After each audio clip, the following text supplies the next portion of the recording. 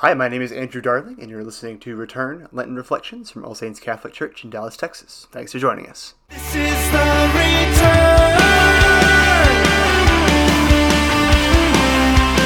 Running back to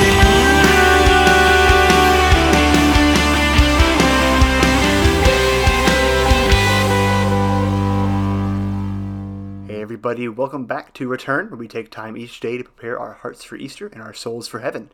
Today is day 39, and it is Saturday of the 5th week of Lent. Tomorrow is Palm Sunday. We are really almost there.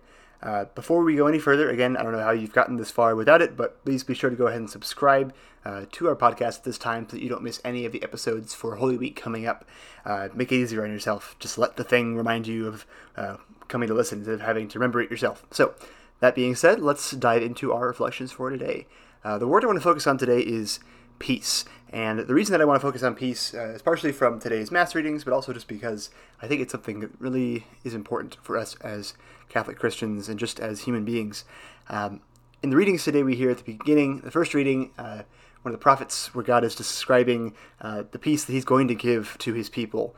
The Holy Land, the Promised Land, but also just beyond that, the kind of peace that the world can't give. And in the gospel, the Pharisees are beginning to conspire against Jesus. They're beginning to really put plans into action for when Jesus is going to be in Jerusalem for the Passover in order to take him down in some way, which they end up doing.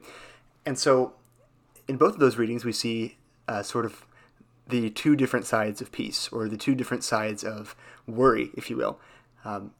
On the one hand, in the gospel, we have a situation where somebody is out to get you. Somebody is planning on taking you down. Everyone around you is looking at you as if, what's going to happen next? How is this going to go? And you're just worried constantly. But Jesus wasn't like that. Jesus was aware of the things that were said in the first reading. Jesus is aware of the promises that God has made to his people to bring them eternal peace. And he's aware of the fact that he is going to rise from the dead, even though he's going to be betrayed and killed and go through his whole passion later on within just a week. And so that gives us a good image of how to approach issues, how to approach things that we can often worry about. We have to remember that in our own lives, there are going to be things that are difficult. There are going to be pains and stresses and problems and difficulties, but we have to remember that on the other side of all of it is God's promise of eternal life. And if we remember that, and if we live by that, and if we actually allow that to be in charge of our lives and in charge of our hearts, then no matter how bad things get, things can never really touch us. Things can never really shake the peace that we have, because the peace that we have, again, is one that the world cannot give. It is the peace of Jesus Christ. And so I encourage you to think today about where in your life you're allowing worry to reign versus where can you allow Christ to reign in your heart and to give you that peace, which is not just a feeling, but which is a knowledge of the fact that God is with us and he's going to redeem us.